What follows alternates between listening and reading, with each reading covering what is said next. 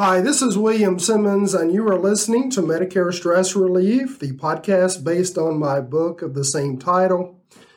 Over the last 3 weeks, we've gotten into season 3 of this podcast, and over the last few episodes, we've talked about factors that create stress for individuals who become eligible for Medicare.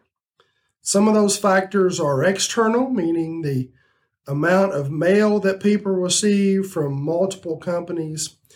Sometimes the number of phone calls that are just annoying and inconvenient. And then sometimes it's just a matter of the misinformation that's out there from family or friends or just well-meaning coworkers who believe they understand what the rules are in Medicare, and oftentimes they don't.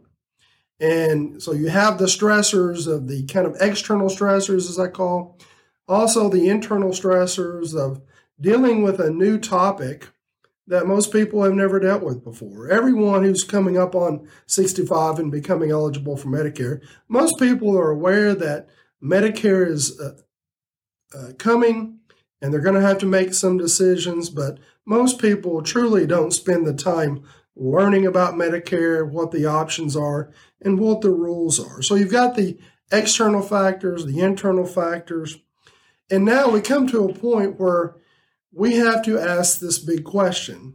Okay, if I'm feeling Medicare stress, how do I deal with that? How do I alleviate that stress? And that's where we're going to be going over the next several weeks. We're going to talk about how to alleviate Medicare stress. Now, one aspect of dealing with that and alleviating that stress is just knowing the right information.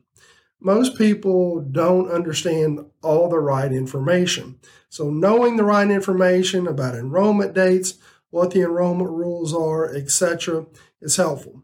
So either you can learn that on your own, or you can work with someone who knows the rules, knows the information that you need to know.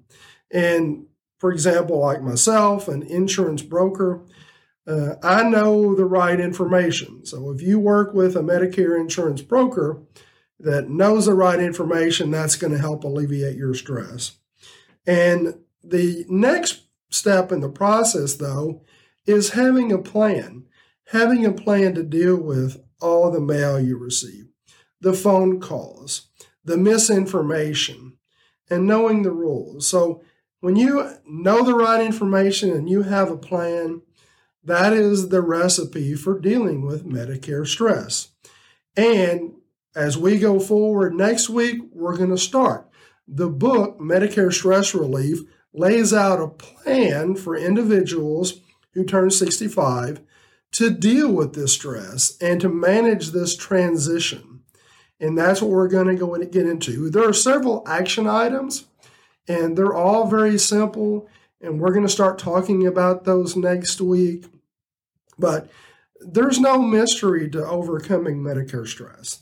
It's knowing the right information and having a plan to deal with all the external factors. That's what we're going to get into next week. So I hope that you will continue to follow the podcast.